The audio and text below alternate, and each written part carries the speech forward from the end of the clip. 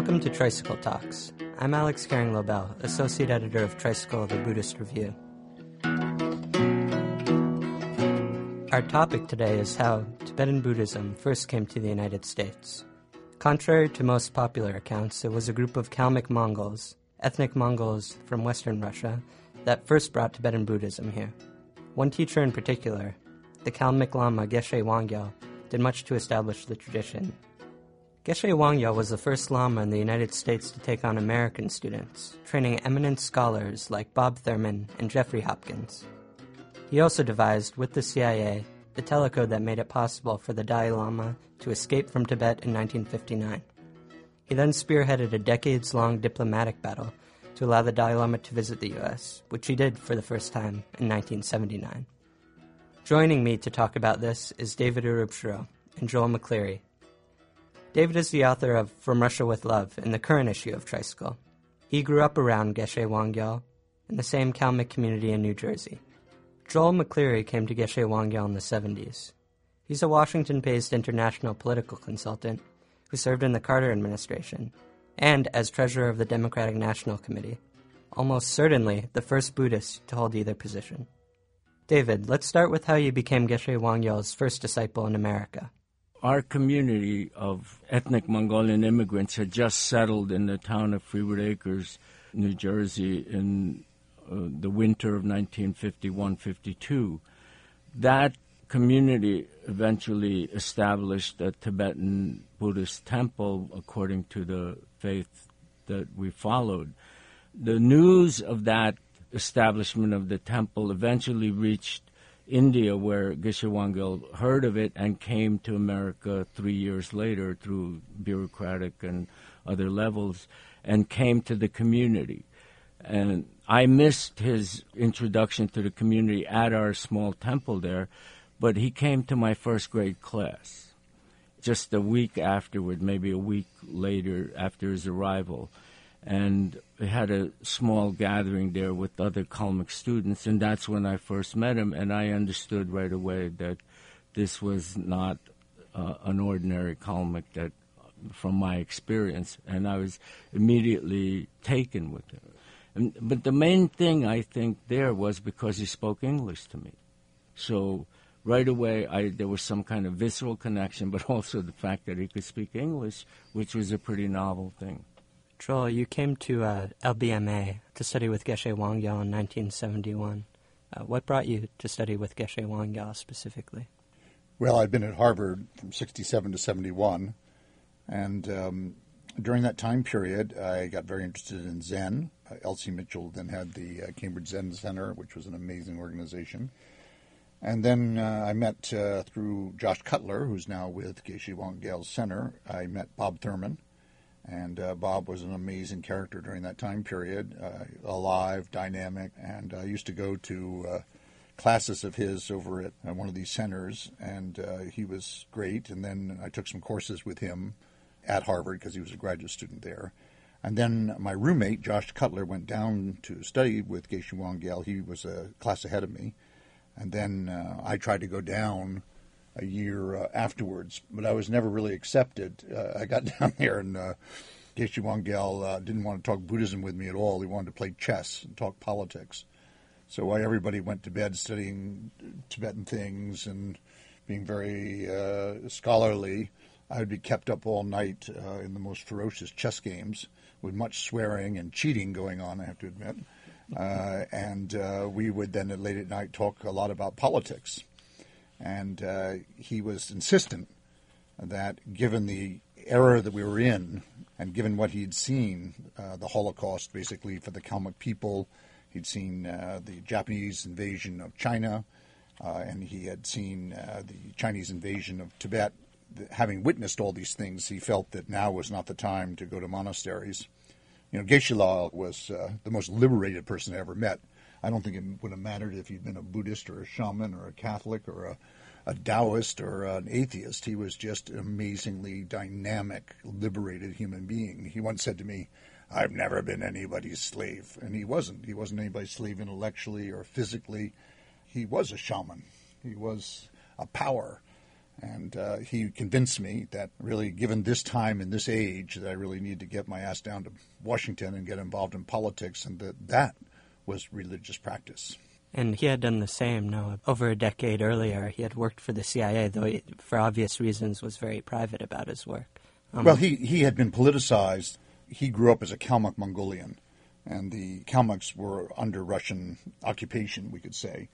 And, of course, Stalin turned on them, first somewhat in the 30s and then after the war, and basically wiped them out and sent them out of their country. So he'd witnessed that. And his teacher, Dorjiev, who was perhaps the reason the English invaded Tibet with Younghusband, was his teacher. And he was an extremely political, religious scholar. Been very close to the Tsar, then was close to Lenin, not close to Stalin, and was purged in the 30s with many people. So Geshe-la, there was no differentiation between politics and religion. And I think Geshe-la felt that people who thought there was a division between the two, when he first came to this country, he had quite right-wing, but I mean right-wing, anti-communist, not he was a libertarian in many ways, but I think he was sort of taken back by a lot of the politicization that went around Vietnam and didn't totally understand it at first.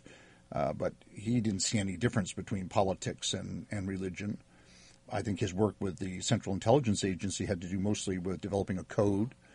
I think he believed that trying to counter the occupation of Tibet was important, and he was absolutely instrumental in getting the Dalai Lama out of Tibet. If it hadn't been for him, I don't know, there are many factors, but he was one factor in getting His Holiness out of Tibet. Joel, what was the atmosphere at LBMA when you arrived in 1971?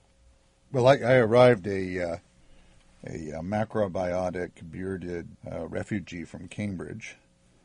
And probably after I'd been there a few months, I was back to my same form of being weight and diet of being a tackle football player. We went quickly from brown rice to lamb fat, the main Mongolian diet, which the only vegetable he ever saw was if you painted green on the side of a lamb, And he was convinced that vegetarians got too airy-fairy and it was actually very bad for you. You weren't very grounded.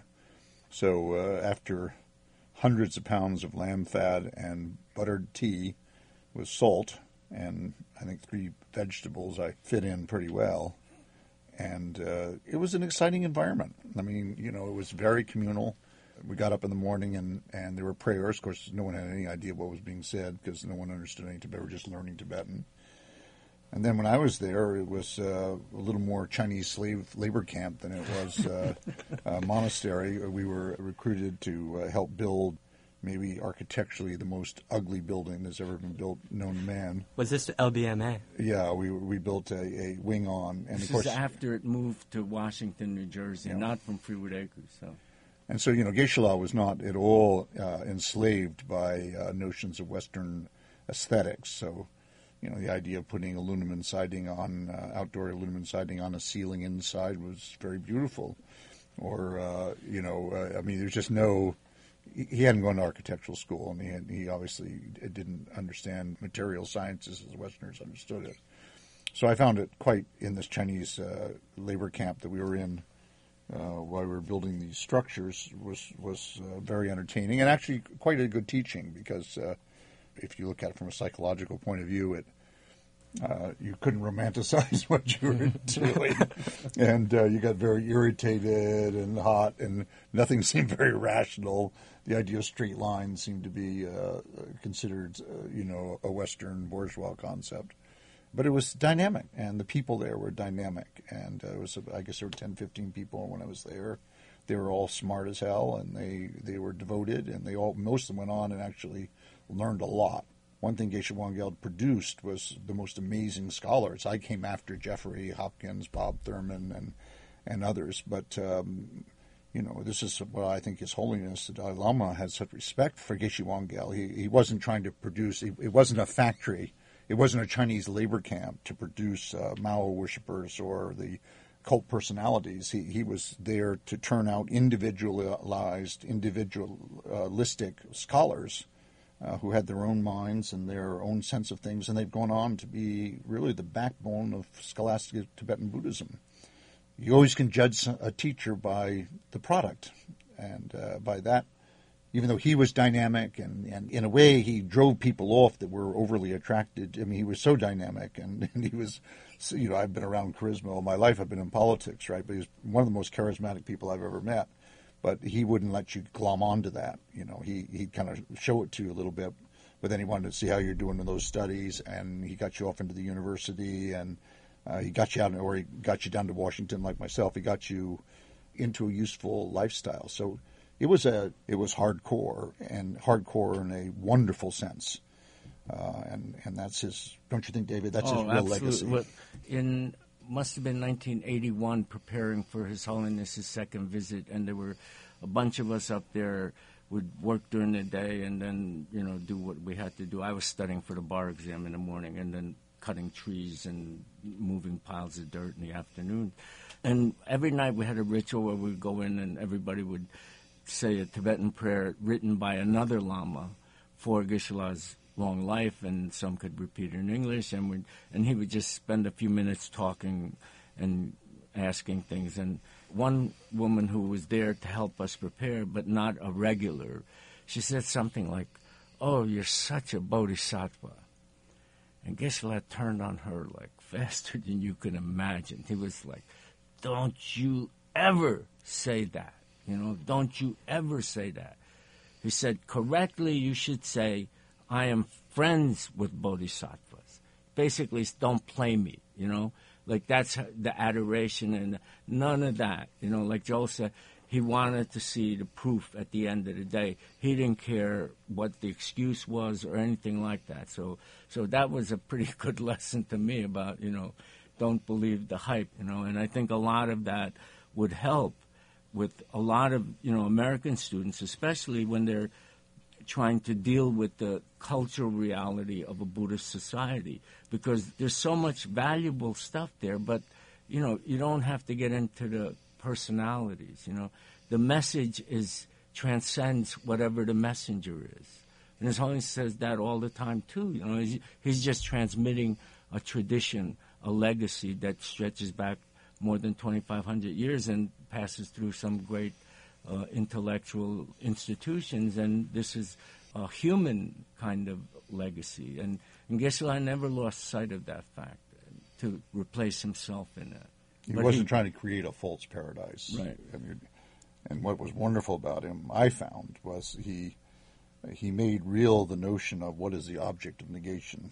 And as you know from your own studies, I'm sure that one of the first things that you begin to work on in the Lam Rim is to understand what it is that's being rejected, and so that you either don't over-reject it or you don't reify things. But a lot of us just look at that intellectually rather than emotionally. Geshe-la had an amazing ability to kind of reach on into your psyche and pull out that thing, I am, how can you say that about me? I'm wonderful, or I'm... Did chess help with this? Chess helped, and also the Chinese labor camp helped a little bit, and the food, but it was a renaissance. It was an amazing, amazing scene, but it wasn't flowery. It was a combination of a Marine boot camp with having dinner with Wittgenstein at night. I mean, some place in between. Well, it's at 7 years old. It's hard to do the Wittgenstein stuff, But he would enforce with me if I was screwing around, not doing stuff. He would enforce what I call the lightning Tringa effect, and he would just, if I'd be horsing around, he would take his malas and just quickly snap, and it'd be always across my, and I've been beaten, by my adult, caretakers and stuff. So, and it wasn't a culturally embarrassing thing at the time. Everybody, if you're a kid, you got, beat if you screwed up, but it wasn't ever that sustained kind of thing. He just kind of woke you up, like flash of the Tringa. So, but the Chinese labor camp thing, I got to admit, that was a given with me. It never was like walking into something you weren't expecting. Because that's how the existence was at the time. But his kind of approach to discipline at that to keep your focus, to me, was enlightening as well as limited kind of personal pain, which I liked. I mean, that part was great.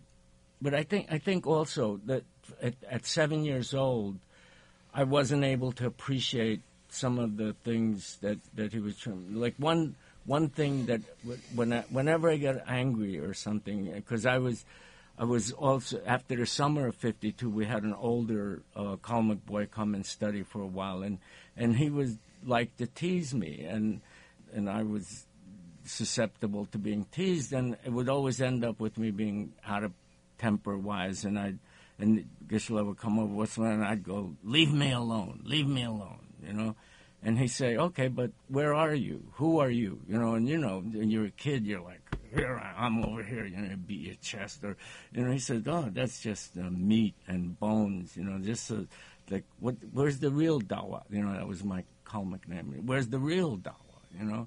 And I always thought this was like a trick question, like maybe somewhere you're not, like the sole of your foot or something like that, and I didn't realize what the ontological implications of that, or the worldview is coming from, and I didn't actually. I didn't totally appreciate. I didn't get into Tibetan Buddhism until 1981 when I read Jeffrey Hopkins and Khenzo Nawang Lekden's Compassion in Tibetan Buddhism, and then it was like a switch went off. Like, oh, this is what my teacher was about. So I came to it very late. He had very strong political insight, I thought. And when I think back over those long nights of chess and when we got talking about politics, he actually was quite prescient. He felt that the Russians we could handle. He wasn't any fan of the Russians by any means, but he felt that they were not so tricky. But he always used to say to me that poor Americans, he'd say, when China begins to emerge, he said, it's going to be very difficult, he said, because they are so tricky, so much more intricate, and so much more subtle that we would have a very difficult time. And he thought that China would emerge. And he was always very worried about the base for the Tibetans in India, because he felt that eventually the Chinese would find a way to maybe isolate the Dalai Lama in India, or that India itself would have questions about it. I think he worried a little too about, he worried a lot about Vietnam. He never really said he was for one side or the other, and we talked a lot about it at times. I'd push him on it, push my pawns into him and try to get him to say something about it, but he wouldn't. But he worried about our fortitude, and he said, because we were so naive, he said, Americans don't know anything about history, which of course turned out to be true. I mean, the people that we were, especially at that time period, there was the region. Or the region, right? And very few people knew about what had happened to the Kalmyks or what had occurred. And of course, many of the people that first came to Buddhism came either from a sort of social democratic side in New York or a leftist point of view. And he talked about that. He said, he once said, he said, oh, I'm surrounded by all these, people who have very strange views. And I said, well, what do you think of that? And he said, I don't like to talk about it. I don't. He said, they'll change. He said, they'll change when they understand a little bit. Poor, naive, he'd say, very naive. And one of the things that changed me was he got me to, because I was obviously generationally very opposed to what had happened in Vietnam, and even though he'd get me to go down and see people in Washington, I was very leery of that world at that time period. And but during that time period, I also got to see another perspective through him, and of course, then I began to change my views a little bit and understood a little more what he was saying. But he was nobody's fool. He knew who Churchill was. He understood the politics of England. He'd been there. He understood the Indian liberation movement. I mean, he knew his Tibetan Buddhism, but he knew his contemporary history very well. He loved to talk about it. He loved Walter Cronkite. Right? And the Gong Show. And the Gong Show. Right? I mean, Tell him what he said once about the woman on the television. He had this thing for variety shows, like Ed Sullivan, and then when this Lawrence act Welk. comes up or something, right? And they're basically scantily clad and singing and dancing. And he said, Why just take it off? Take everything off. It's like your grandfather saying, yeah, take it off, or something. But I understood what he meant. There's some kind of pretension going on, If you're going to sing the song, fine. If you're going to be, like soft porn, then, like get to it or something, But he liked Lawrence Welk. He was a sucker for those, the Gong Show and any kind of variety show. And he loved wrestling. Professional wrestling. Yeah, right, on TV, I mean, he'd just get worked up because back then it's not like now. You don't know who the good guy is or the bad guy because my kids grew up watching it. But back then it was clearly marked who the bad guy, and he'd be up there for the good guys whenever they put a beating on a bad guy. You could just see him just get physically into it. And I try to tell him, like, this is really not true, He wouldn't buy it, because you couldn't get bounced off the floor like that. So yeah, there was this other side to him, that was very down to earth, Well, most of it was down to earth. This brings up how this story, while it's about the coming of Tibetan Buddhism to America, it's also a nice little slice of Americana. It's absolutely. This is the American story. I mean, this is quintessentially, You have these three guys, these Americans, right, basically from the Pilgrims' time, right, who could trace their ancestry right to the start of America. Basically, Bob Thurman and Jeffrey Bob Hopkins. Thurman, Chris George, and Jeffrey Hopkins, and to be able to study here, right, with the newest immigrants, the newest settlers, right? That's kind of a historical synapse or something. In New Jersey, and in New Jersey, in which New is at Jersey. least funny to New Yorkers. Right. It all had to be New Jersey, right? But I'm fascinated. I could never talk politics with him. But it's amazing that he would give that kind of encouragement to Joel, like half a generation later. So that brings out the other side. The chess player. Yeah. And that he would pick you to refer you to contacts and things like that. Well, he wasn't perfect. He made mistakes. Well, of course, hey, I've had to fix some of the architecturally that you talk about, but, and of course, I think some people certainly disappointed him, but, he was amazingly resilient. One of the best pictures I remember is he's 74 years old, and he's on a ladder doing the siding on one of the main buildings, and people are handing stuff up to him. So, yeah, he was pretty hands-on, but he wasn't arbitrary either, but other than the aluminum siding on the ceiling. I mean, that was a stroke, I must say. You have to realize that he came from a pastoral society, came from the steppes, and look at how this man adapted. I mean, he became a student of Dorjiev's, who was such a powerhouse at that time period, particularly out of Leningrad. He got selected to leave one of the last trains that left Leningrad before the purges to, get to Mongolia and then go down to Tibet. He lived in Drabung and he lived in Lhasa. And then he met Sir Charles Bell from British intelligence and made friends with him. And then he went up and lived in Beijing, and he adapted there, and then he came back down. I mean, here's a man who was the ultimate adapter and ended up watching Lawrence Welk in New Jersey and hobnobbing with, with the powers to be. I'll never forget the day he came down here, and I was in the White House, and he wanted to go see the White House. I was there. Yeah, I know you were. All... And so we went over to see the West Wing of the White House, and he ran into Mrs. Carter, the mother, and they got along famously. But he was floating on a cloud as he went around the White House, and you could tell he understood. He was grounded in it. He understood its meaning, and he understood the implications of him being there. And I remember when we left, he grabbed my hand, and when we went out front, to remember that, and we went out front of the West Wing, and we came out the gate, and he looked up at the White House. He grabbed my hand. And he said, "This is really very important. This place is really very important." And you could just feel the enormity of what he was realizing, all within the Dharma. And I think that's what I would like to close with. Here's a man who lived all these transitions, but his faith in the Dharma, not as some blind faith, but as some process that he went through his liberation, which you could feel, a liberated, individualized human being, a powerful individual who digested this Dharma that he had, a Dharma that wasn't for sissies, it was a Dharma that was for powerhouses, and he lived it, and he adapted it, and he believed in it, and he, most importantly, outside of any tradition, right?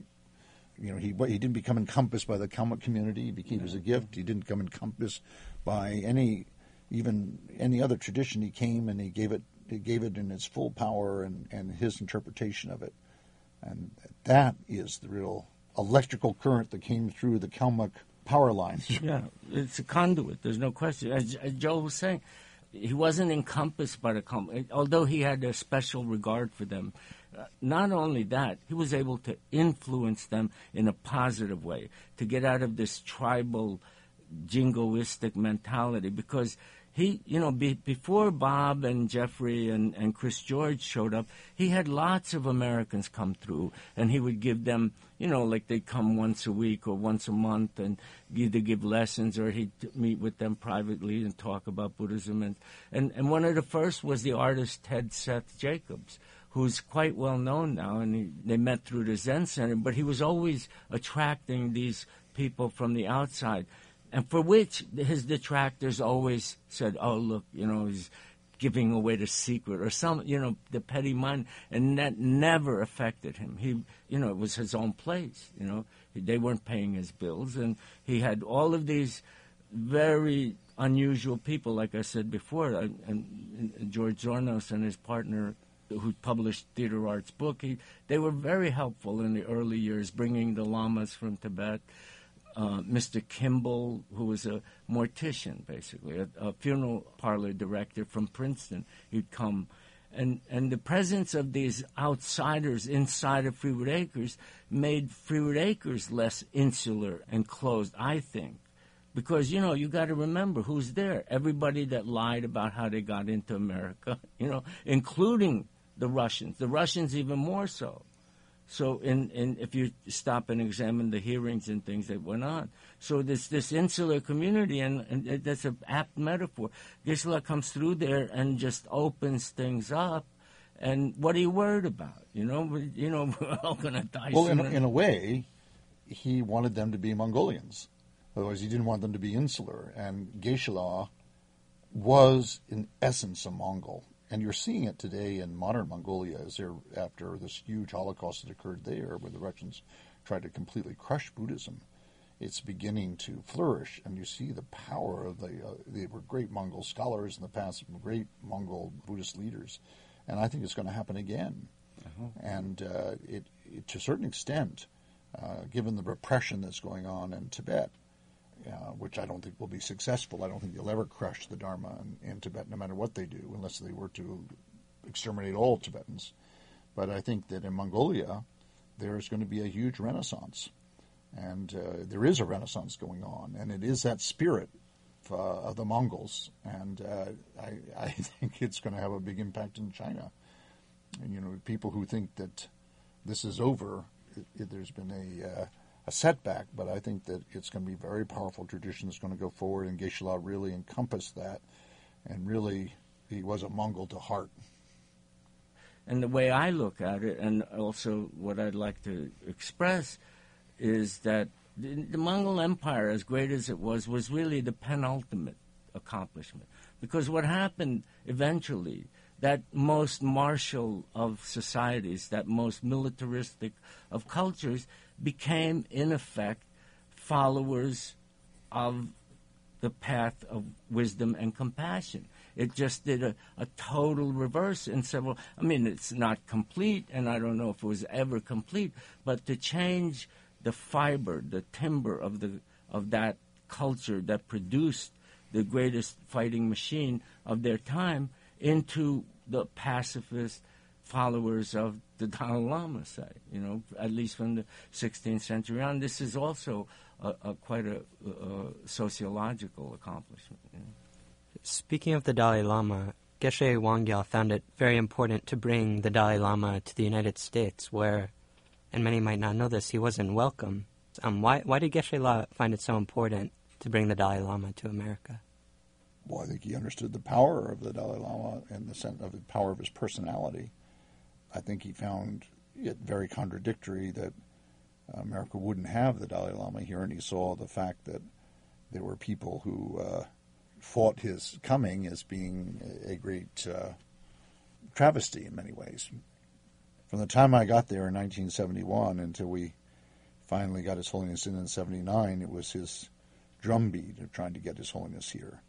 And, people often say, well, who's responsible for bringing the Dalai Lama to America? And when you really think about it, a lot of people were very involved in it, and nobody more involved than Geshe La, because it was just he was convinced it could happen, and he drove to have it happen, and as soon as it did happen, as David has articulated in his article, it had a dynamic impact, and no place did have a more dynamic impact than on the Hill, where important congressional leaders from the right and the left spectrum, from Teddy Kennedy to Jesse Helms, Charlie Rose, to Ben Gilman, many people that no one's heard of today, but they really stepped out and worked. Nancy Pelosi is another one.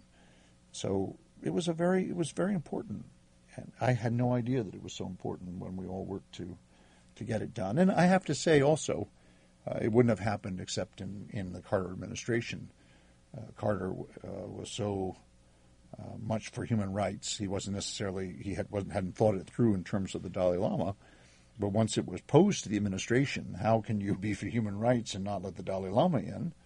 It was completely logical. Many of the people who went on to become his great friends actually weren't very helpful at that time period. It's just like many presidents who aren't, when they're in office, they tend to be a little less helpful than when they're out of office.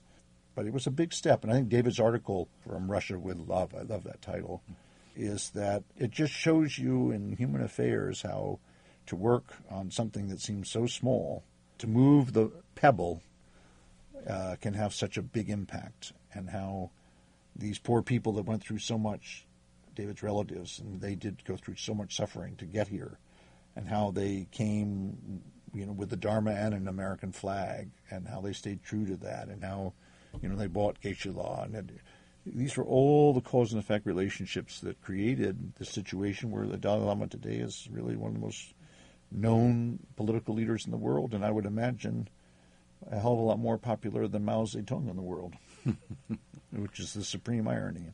What Joel just said is absolutely true in terms of everybody helping and coming together.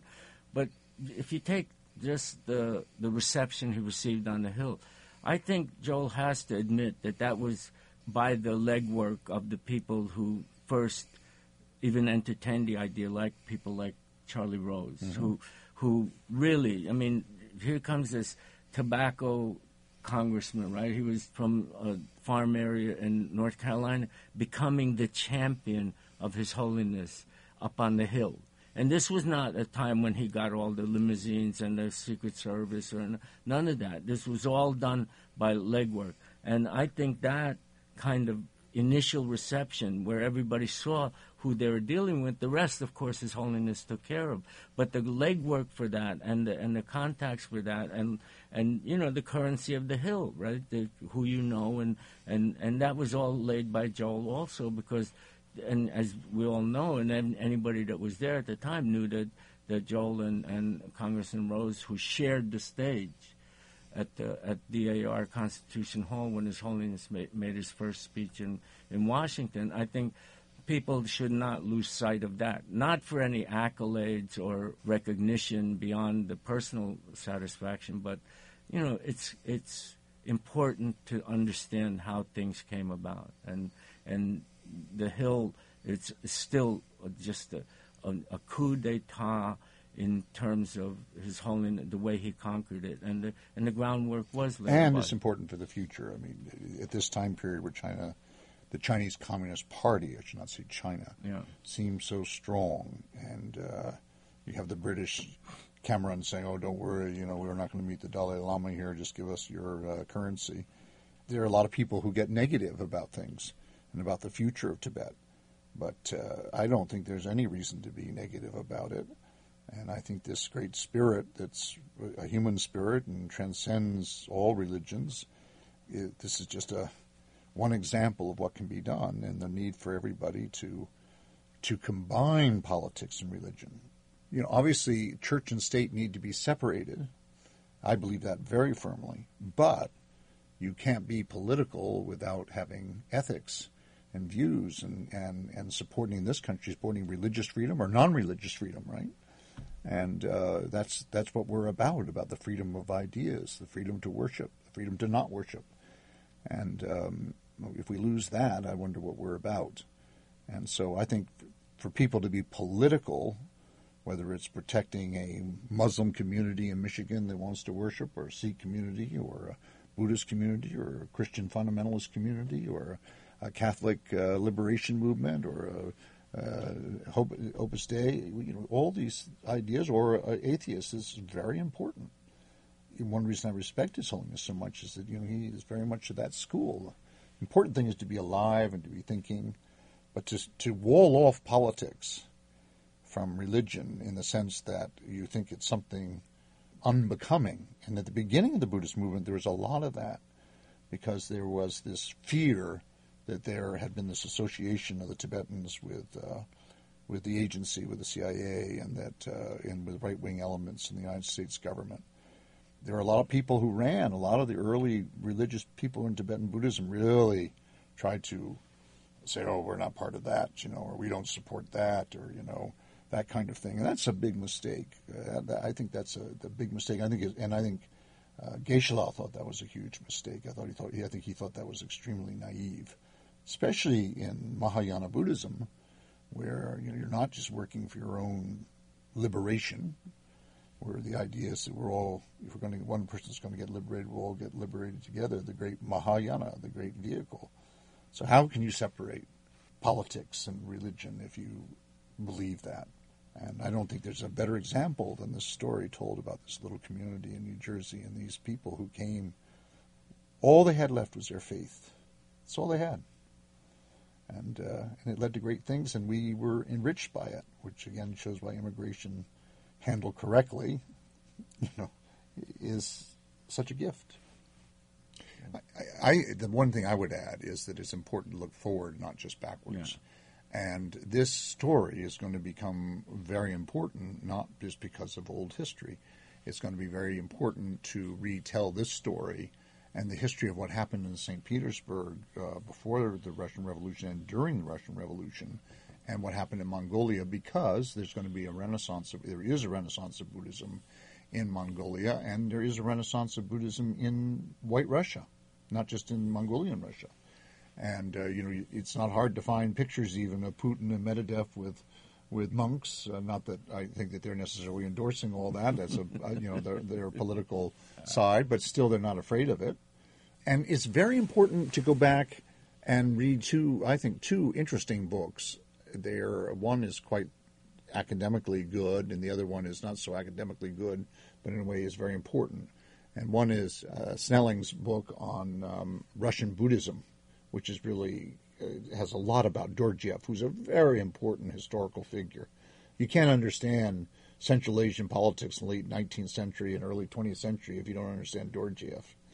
And the second book is an interesting book that's come out called The Red Shambhala by a Russian author. Znamensky. And he gets into this whole dynamic that was occurring at the beginning of the revolution all the way until the purges of the 30s, how there were people in the Communist Party who felt that Buddha was the first communist, and that they actually had tankas painted early on in the revolution of Lenin as Buddha. And there's a wonderful picture in his book of one of these tankas in a Mongolian yurt or gur. So the Shambhala legend we know was used during the time of Dorjiev around the Russian emperor. And this is what drove the English completely crazy, was this notion that Dorjiev came up with of an inner Asian Buddhist nation They saw this as very challenging. It was one reason they invaded. But then also, after the revolution, there was this whole notion that Buddhism, to a certain extent, was a precursor of nativist communism. And Stalin, who was very nationalistic, very limited in his thinking, of course, cut all that out and had everybody shot, including former heads of the predecessor of the KGB, who was into this thinking. So, this is a whole part of history that has been swept under the rug and will reemerge as our view of Buddhism becomes less primitive. We right now are, because of the great Holocaust that occurred, you have to remember, 1945, Buddhism was the largest religion in the world. Millions and millions of monks and nuns and lay people were executed, liquidated, whether it be in North Korea or in China or former Manchuria or Mongolia or Tibet or Laos or Cambodia or Vietnam, all these areas, in Russia. We haven't even begun to categorize what occurred yet. We're focused today on what's happened in Tibet, which is horrific, but we have to understand that this is the tail end of a systematic Holocaust that occurred of the Buddha Dharma. And so this article just is a doorway into a whole history that we don't understand. And as our understanding of the Dharma increases, we will go through this doorway and understand much more. These are concepts that we need to understand as we develop a more sophisticated view of Buddhism. Buddhism is not ahistorical. It's a historical religion as well as ahistorical. And we need to understand these things, and as we understand them, our compassion and our wisdom will increase. And that's what Mr. David's done, is to help us down that pathway. Yeah, this story demonstrates how politics and the Dharma can't be walled off and separated.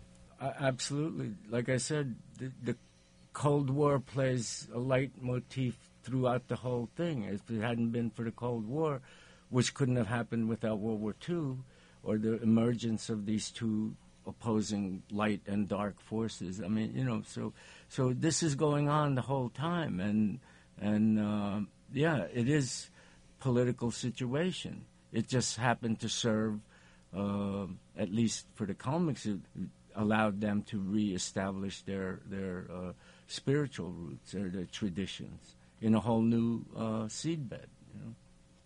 And you just saw this advance issue in print for the first time an hour or two ago. What's it like seeing it in print?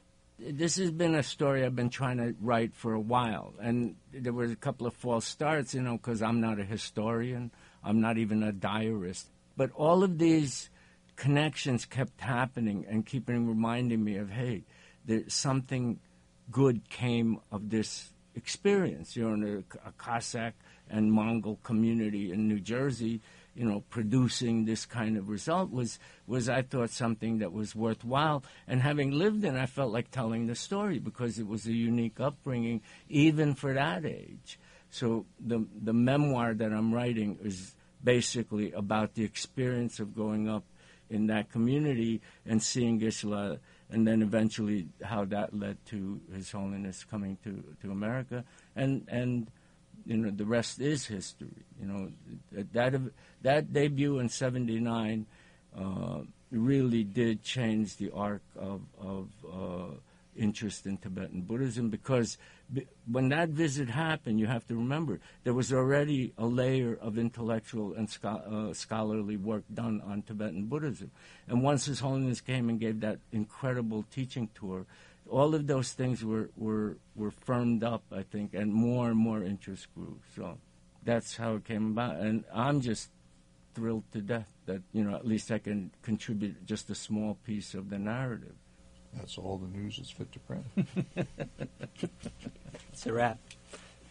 Thank you, Joel and David, for your time today. Well, thank you. And thank all your colleagues there that made this thing possible. It's wonderful.